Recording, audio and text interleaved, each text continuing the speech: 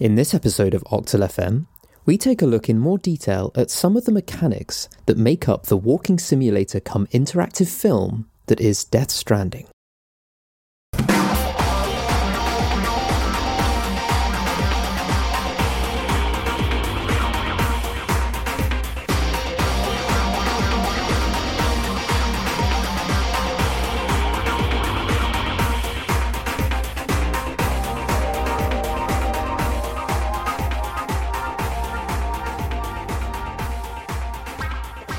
Hello and welcome to another episode of Octal FM.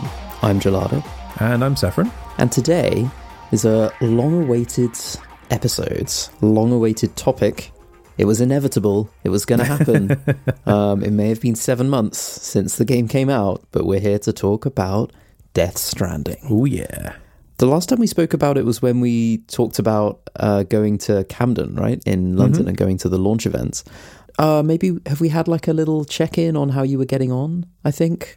Yes, there were two. We discussed the game very briefly, like as a first impressions, and then I also discussed how it was one of my games of the year when we did like the games of the decade. Yeah, so you knew it was coming, Octal FM listener.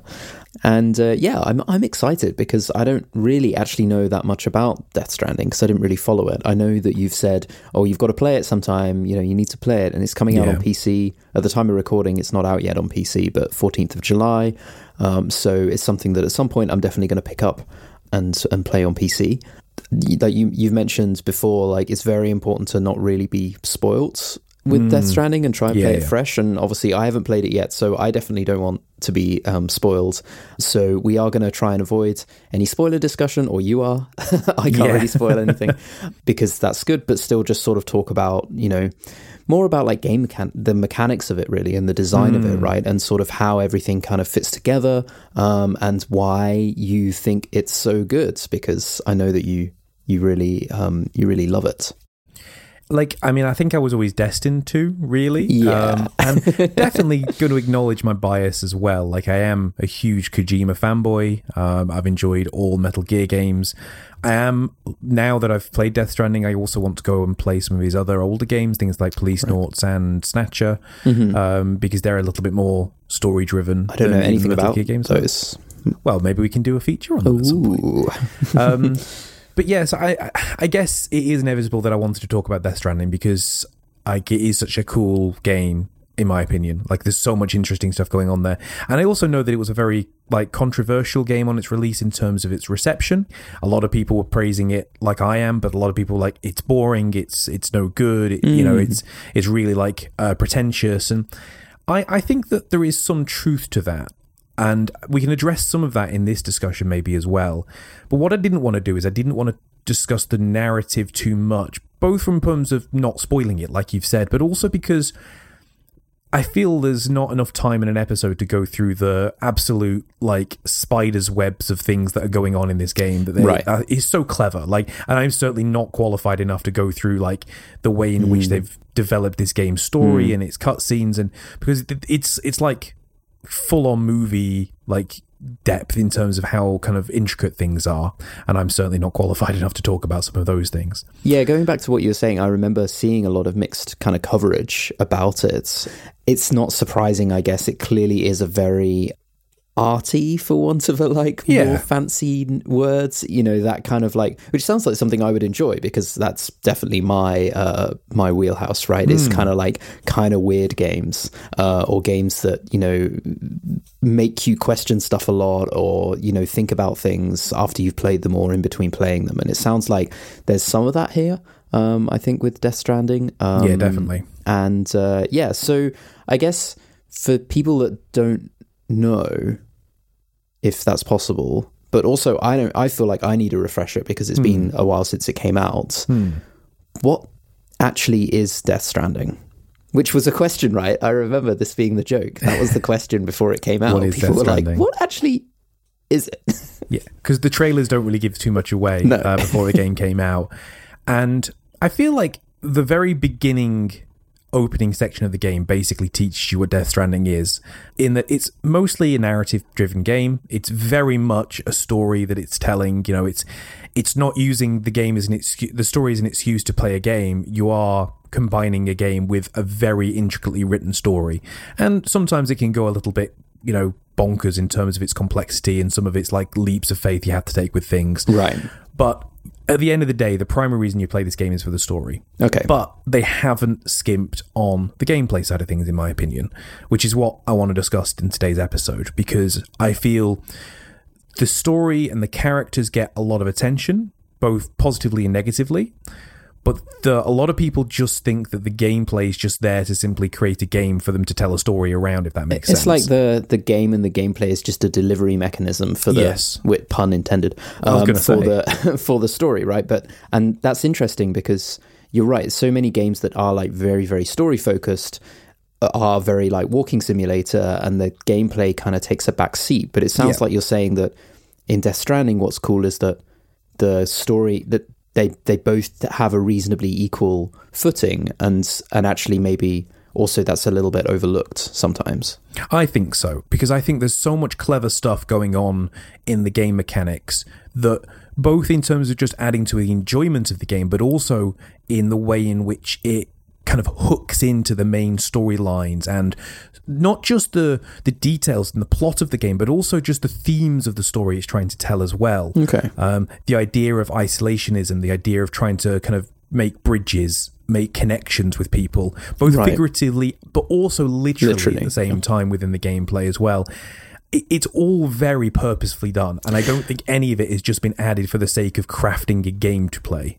Would you say that, is it one of those games where the gameplay is fairly consistent throughout, or does the gameplay change a lot? Because I've often found with games where the story is the main driver, the gameplay will sometimes like dramatically change throughout all the of a sudden game. It goes from like an action game to a platformer, or like to a horror-based survival or something. Exactly, but would you say that it's consistent through it? Is it more sort of like traditional gamer unfolding gameplay, if that makes sense? I mean, so what I would say is that the gameplay has two very distinct styles. So you have your sort of slow-paced exploration and traversal, and then you have your more action-orientated combat modes and scenes. Now, those two do integrate. You don't kind of go from one to another, if that makes sense. Like, they're all the same system, but those encounters do have a little bit of disconnect between them, but they are scattered throughout the game from beginning to end, and one does not necessarily trump another as time goes on either. Okay, so it's not like it goes from being a slow-paced exploration game and then eventually it ends up just being an action combat game, because I think I sort of read a little bit like that, like some of the coverage I read when it came out indicated that, I guess maybe it wasn't that, but it sort of was saying like the combat maybe, I don't know, there was definitely some like mixed feelings around the action side of things compared to the slow-paced exploration. Would you kind of say that, like, is one side stronger than the other particularly? It 100% is, and the combat is certainly not the focus. The focus is the traversal. That is the main aspect of the whole game. And the combat's fun, but that comes through quite clearly in that the combat is fairly simple. So they have kept most of the controls all to be about how you control your main character, Sam. Right. And the combat is basically just press square to punch, or fire the gun like you would fire a gun in any FPS style game. You aim with the left and you fire with the right. Okay. And there are some small changes here and there that you can add, like you can have certain equipment that does certain things, but for the most part, the complexity is like 90% traversal, 10% combat. Okay, it is kind of like there is a primary, if you like, gameplay mechanic, which is the exploration, controlling the main character, all of the kind of complexity is focused there, and then the other mechanics are kind of like more simple, kind of added bits of gameplay alongside. Yes, I would say so. They've clearly had a base, and then they've added on top of that base to add other challenges with the combat and the driving and things like that. But the core of everything is the traversal. So what does that look like? Like when you say normally the only thing that I can think of for traversal as a gameplay mechanic is sliding down cliffs in Breath of the Wild when it's raining, which is really irritating. So how I wanted to kind of like go through some of this is there's a few key points within the game which I feel really exemplify how they've decided to exemplify the core mechanics. Okay. And the very first opening section of the game, before you've really kind of hit the main story plot of things, is essentially a tutorial section, but without it being like a, this is how you walk, this is how you climb. There's no kind of pauses or anything like that. There are some like pop-up tooltips that appear on screen, but it doesn't pause the action. You can still keep playing as you go, which in my opinion is very important, so that if you already know how to do it, you can carry on. If you don't know how to do it, you can just stop and kind of quickly read them. They stay on screen for more than long enough that they are, readable, but they don't stay on screen in an awkward, irritating place either. And the very opening area introduces so many elements that you're going to be facing for the rest of your gameplay, either be that 20, 30 hours or more like for me for 110 hours. So it quickly teaches you how to move, which seems simple, but moving in Death Stranding is kind of a core element of things in that you need to make sure that you don't fall over and you don't slip, or that you can climb up a ledge or something like that. And the very initial area has some flat areas and some rough terrain areas that you have to look out for. It also teaches the importance of the scanner, in that it shows you that the scanner will let you know what areas you can walk on safely and what areas you can't walk on as safely, with fear of maybe falling over. It also shows you how steep an incline is going to be, or decline if you're going downhill, etc. And it also teaches you how to manage cargo, because that's the other primary element of this game in terms of the gameplay. Is you're moving, but you're also moving with cargo. You are a delivery person, you're a porter, as they call it in the game. Little Jenga tower. Yeah, effectively, yes. And the game has the ability for you to place them however you want, or the ability to automatically sort them so that they are kind of the best orientation for keeping your balance overall. I feel like early on in the coverage of this game, there was a lot of focus on that fact, around the fact that you had to Tetris style stack and manage your inventory. But in reality, as you play through the game, does that play a big focus? Is that a bad thing? Is it a good thing? So you can manually place everything if you want to.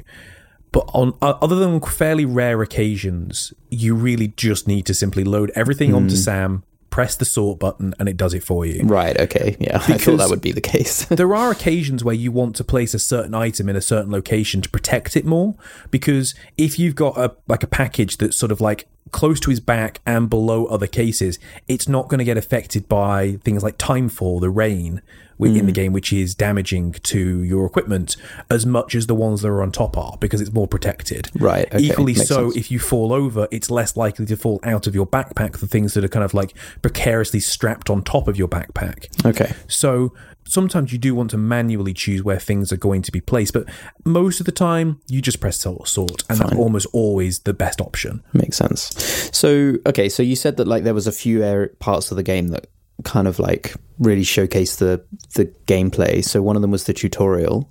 What else? What other parts? So within the tutorial, the other thing that it does super well is it does introduce some aspects of the game in very clever ways. And the one I've just mentioned it actually was the timefall. Now, timefall in the game is rain. Right, so all rain in the game is considered timefall, and anything that this rain hits, it increases how quickly time affects it very fast. So super corrosive, super eroding, sort of, but it's not just time eroding, but it's you. So it can affect living things as well. So there's a scene very early in the game where someone is exposed to timefall, and they go from being sort of a young adult, so 20, 30 years old, to an old man in the space of 30 seconds. Wow. So it's deadly. And the game introduces this in a very good way and makes you fear it by giving you a cutscene about it, so that you aren't immediately exposed to it and you feel like you've made a mistake. But it shows Sam cowering in a cave away from the timefall to try and keep away from it. And it also shows how that timefall affects an inanimate object, in the fact that it damages a photograph that he has, and it makes the photograph kind of all old and blurry in the one spot that it touches, but the rest of the photograph is quite clear. And it also affects him, as it manages to get one little drop on his skin, and his skin immediately kind of ages and kind of crinkles up where it's hit. So it teaches you to fear and respect this element of the game, which is going to be part of the game for the rest of the whole experience. And it's very subtle and clever without making you feel like you've made a mistake by being exposed to it. Right, okay. The other thing that the game does super well at this instance as well is that it introduces some of the other primary challenges you're going to have to face whilst out in the rest of the game in this sort of like small tutorial zone in terms of traversal. So it shows you how to deal with cliffs and how to deal with rivers. And it teaches you very quickly that you have to take your time with these. You can't rush. You must slow down. Because if you try and run down a cliff edge, or you try and like just walk across a river at any point in the river, you're going to either get hurt, lose your cargo, or die, or potentially all of those things. And you have to take your time with things. You can't rush. But the game also doesn't want you to rush either. And it also, in my opinion at least anyway, it feels like this was done on purpose, teaches you that by using very chilled out music. Right. And the game, most of the time, is silent. There's no music. It's all just sound effects of Sam walking and the sound of the rain or the wind or whatever like that. But occasionally, especially during sort of like missions, music will play, like kind of licensed music by different bands. The most prominent one is a band called Low Roar, which does sort of a very chilled out, sort of somber sounding music. And it plays this as you're approaching this cliff edge and river. And it's in kind of subconsciously saying, relax, take your time, do this properly, don't rush over it. Which I think is a really clever way of teaching players that this isn't a sprint, it's a marathon, and you need to take your time with it. Okay, cool. So there's the tutorial, there's sort of those kind of cutscenes and things like that. Like cutscenes exposing gameplay, right? Essentially, like without punishing you, and without it completely detracting from the story. Sort of like, instead of being like, this is a mechanic, like here's a tutorial pop up about this gameplay mechanic, it's like it exposes it to you through story, essentially. Yes. Cool. So some of the elements of the game world are exposed through cutscenes. Some of them things are just you can pick up on your own. Like it doesn't show you how to cross a river, right? But it also doesn't punish you if you make a mistake while crossing the river, really, either. Like, although you lose a little bit of progress, it doesn't like berate you or reset the game or whatever. Like, you failed, start again. Right. You know, even death in this game isn't really that big of a problem. Like, so within the game's lore itself, Sam is what's called a repatriate, in that if he dies, he can return to his body, like sort of in the seam between the real world and the beach, which is sort of where the souls go to pass on to the next life. It's all sort of like pseudoscience. Yeah. And he can then return to his body where he was last safe, effectively, at the cost of losing some of his cargo, or his cargo has been damaged, etc. It's so such it's so funny, isn't it? Like games, there's a certain type of game that finds a story way to explain every mechanic. Yeah. And I think that's what Death Stranding's trying to do here. Yeah. It doesn't just say, reload where you died. You know, it doesn't punish you particularly for dying, really, either. But it does let you know that you have. And so you don't want to fail and you don't want to die, but you also aren't ashamed of it, if that makes sense, either. So how long is Death Stranding again? Like, well, I think if you play through just the story and you focused on getting through all the cutscenes and playing just the story, and you kind of also, if you knew what you were doing a little bit, I think you probably finish it in 20 to 30 hours at most. Okay, so it's not a really short game. So how does the game progress? Like, what unfolds as you go through the game? Obviously, you've been introduced to some of these mechanics around like traversal and stuff like that. But then, like, what sort of like what then makes up this story? Obviously, there's the story, but sort of what sort of like depth is there as the game unfolds? So you start out with basically no equipment and no skills. Both you and Sam have kind of no skills at this point. And you're trying to just do some really basic stuff, like thing something A to point B or whatever, you know. And that's as simple as it is. It's just a simple fetch or delivery quest. But doing that is quite tricky, because even the most basic of tasks is pretty tricky at the moment, because getting around a cliff edge or a river or a rough terrain is going to be difficult. You also can't carry as much as you can later on in the game. And slowly, the main starting area, the game is split into two primary areas, the east and the west, effectively.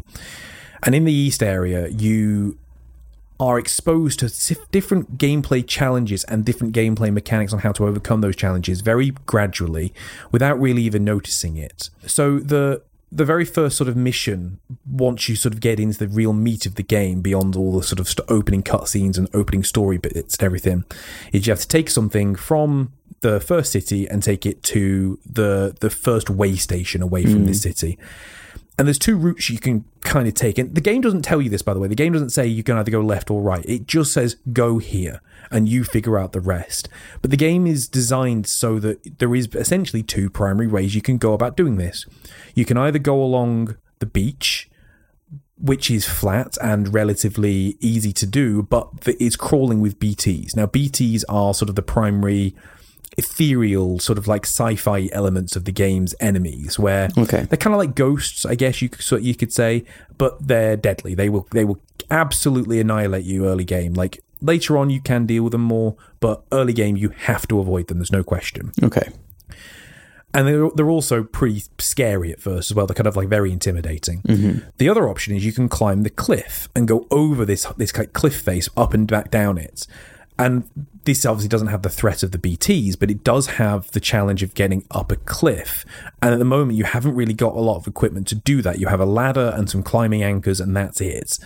So getting up and down is quite difficult, but the game allows you to choose what you want to do. And it gives you enough equipment you can do either without you feeling like one option is clearly easier than the other. And then this is continued on through the rest of the eastern area too, in that the game slowly, each time you go to the next location, adds a new challenge to overcome. So if once you get to that way station, you then have to get to the next distribution center, which is slightly further down. But to get to it, you have to cross quite a sizable river. And you can't just simply walk across it like you have done all the streams so far. You're going to have to find a way to kind of like actually bridge this river. Be it either physically building a bridge, which then introduces the idea of building structures within the game, or you maybe, drop ladders across like areas of the river aren't quite as wide, and there's some narrower bits you can kind of hop between little mini islands within the river sort of thing. Or you could take a very, very, very long way around and you can proceed to kind of go across a shallow bit and go across the other side that way. But in doing so, there is like rougher terrain on the other side. There's also potential to have to deal with some of the human enemies in the game as well. And every time it does this, it introduces another challenge for you to come across. And over time, you stop even thinking about them as challenges and you just do them. So I found like when I was kind of backtracking myself, because you can choose to do a lot of extra missions that aren't required by the game. There's a lot of extra content that you can gloss over if you want to, or you can kind of carry on with if you want. It's all optional. But I found that I wasn't even thinking about some of these challenges anymore. They were just so part of my repertoire now. Right. So you mentioned like the extra content. So, and earlier actually you said like, or if you go through the main story, it's 20 hours or so, but there's lots of other stuff. So, and I'm guessing you 100%, did you 100% Death Stranding? Not quite. No, I haven't 100%ed it, but I have done basically all of the extra content save for ticking all the boxes. Okay, fine. How does the extra content, is it primarily like the same kind of gameplay? Is there different gameplay in the extra content?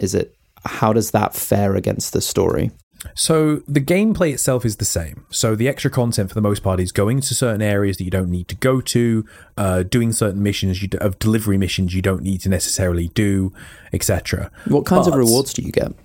Well, this is it. So every time you do these new areas, you can potentially unlock new variations of certain equipment that aren't necessarily essential to progression. Okay. And this, for example, unlocks the ability to get new exoskeletons, which allow you to move faster or carry more or not have to worry about like falling over on rough terrain as much.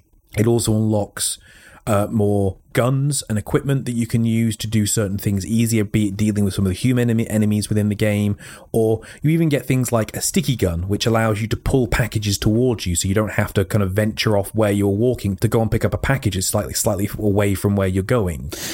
So would you say that like the side quests is kind of like RPG-like in the sense that the side quests can like level you up a bit more and then make the rest of the game easy? Or is it something that you would go back and do? Or like what's the incentive to to sort of, are you driven to do the side quests because you're like, oh, this is going to make the rest of the game easier? Basically, yes. Yeah. So the side quests are there because you want to explore the world more. Okay. But then every time you do a side quest, Sam is getting more equipment to do things with, to make things easier, and you're also developing the world. And this is an area of the game that I haven't had a chance to discuss too much, and I'd love to maybe do another whole episode on this. But there's a whole mechanic around structures that I've already mentioned, and these structures are, you place them in the world and you build them, and then you also have to contribute some supplies to them as well, which you can either find out in the wild or you can have rewarded to you for doing quests and stuff like that. And then you build a structure that does something. So, for example, you can build a bridge, or you can build a safe house, or later on in the game, you can also build things like zip lines, which allow you to move around from area to area much faster. Okay. But when you do this, you are also creating them in other players' worlds. And they will appear in other players' games as Saffron built this zipline structure that player can use in their world. Okay. So it's a community-driven kind of infrastructure improvement that then everyone could benefit from.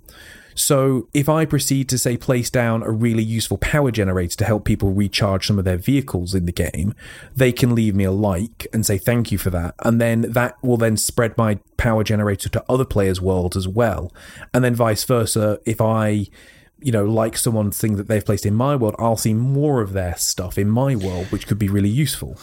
How does the game stop that from just making it really easy? Well, it doesn't, in a way. Because very early on in the sort of the main area, the western section of the map, which is massive in the primary area, you're going to spend almost all of your time, it's super inhospitable. It's very hard to even get to even the most basic of areas. And the very first sort of area is not that far away in terms of pure distance, but getting there takes like an extra 10, 15 minutes. By the time that I finish the game and I've unlocked everything, I can get there in 30 seconds.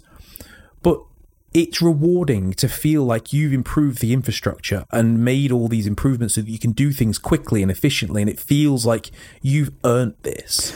I guess what I mean is, like, in terms of the online stuff, so how does the game balance, like, other people's structures being in your game so that you never, like, how does it make it so that you always experience that 15 minutes?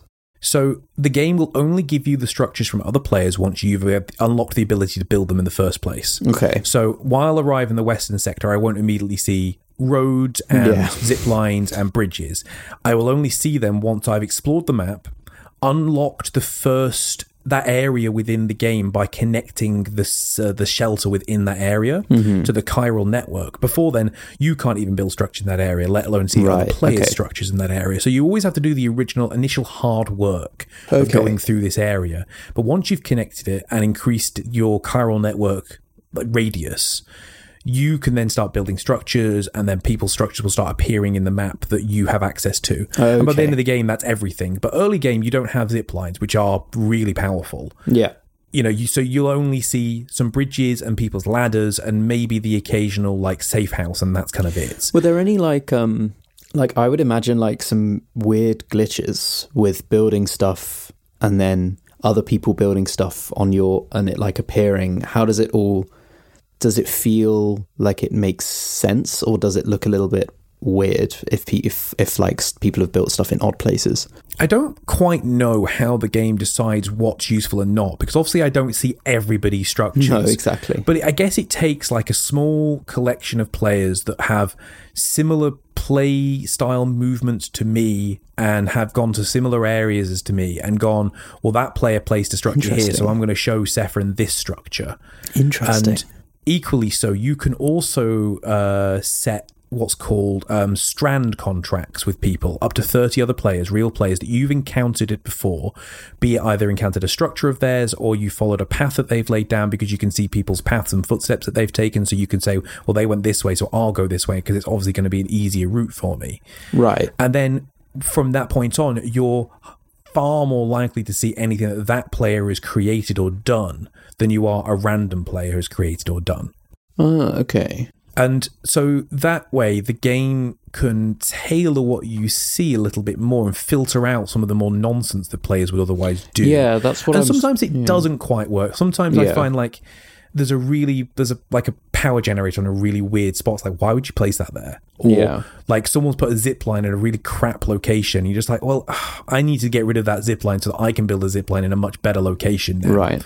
And it's not always perfect because obviously players don't all think exactly the same way. But I find that to be definitely to be the exception. Okay. In that it's very rare that I ever see something like that's a really weird and dumb place to put it. And usually as well, the game world is so big and expansive enough that even if there is a bit of a weird location, it doesn't affect you for the most part. How big is it? Like, how big does it feel? It's huge. It's enormous. Like, to go from one side of the map to the other, even at full speed with like bikes and zip lines and all the roads built, and building the roads takes a long time, still takes you like half an hour full speed. Okay. So going across it on foot takes hours and hours and hours. Okay. And all across different terrains. So the terrain is initially it's kind of just like flat but rocky. And then you get like a very wet area with like lots of rivers and there's some waterfalls. Then you've got like a craggy area where there's lots of like kind of deep ravines you have to try and cross. And then sort of like about halfway to 2/3 through the game, you end up in a huge mountain region, which has a whole nother sort of problems with huge slopes and mountains to climb and rock slides and lots of snow everywhere where you constantly have to deal with fighting the cold off. And yeah, like the game has so many varied environments that you almost seamlessly pass into as well. It's not like how in some games you go, well, this is now the snow biome. It feels very gradual, especially when you're going on foot as well. Right. Okay. Interesting. Wow. So was there anything else as well, particularly that you wanted to kind of point out about Death Stranding's mechanics? I think the thing that I wanted to talk about the most, which exemplifies the seamlessness of the mechanics into the gameplay and the story itself, which I think is something that basically disproves the idea that this is just a disconnected game from the story and shows how much care and effort has been placed into this game's mechanics to make it fit, is effectively the very first, the very last mission you do.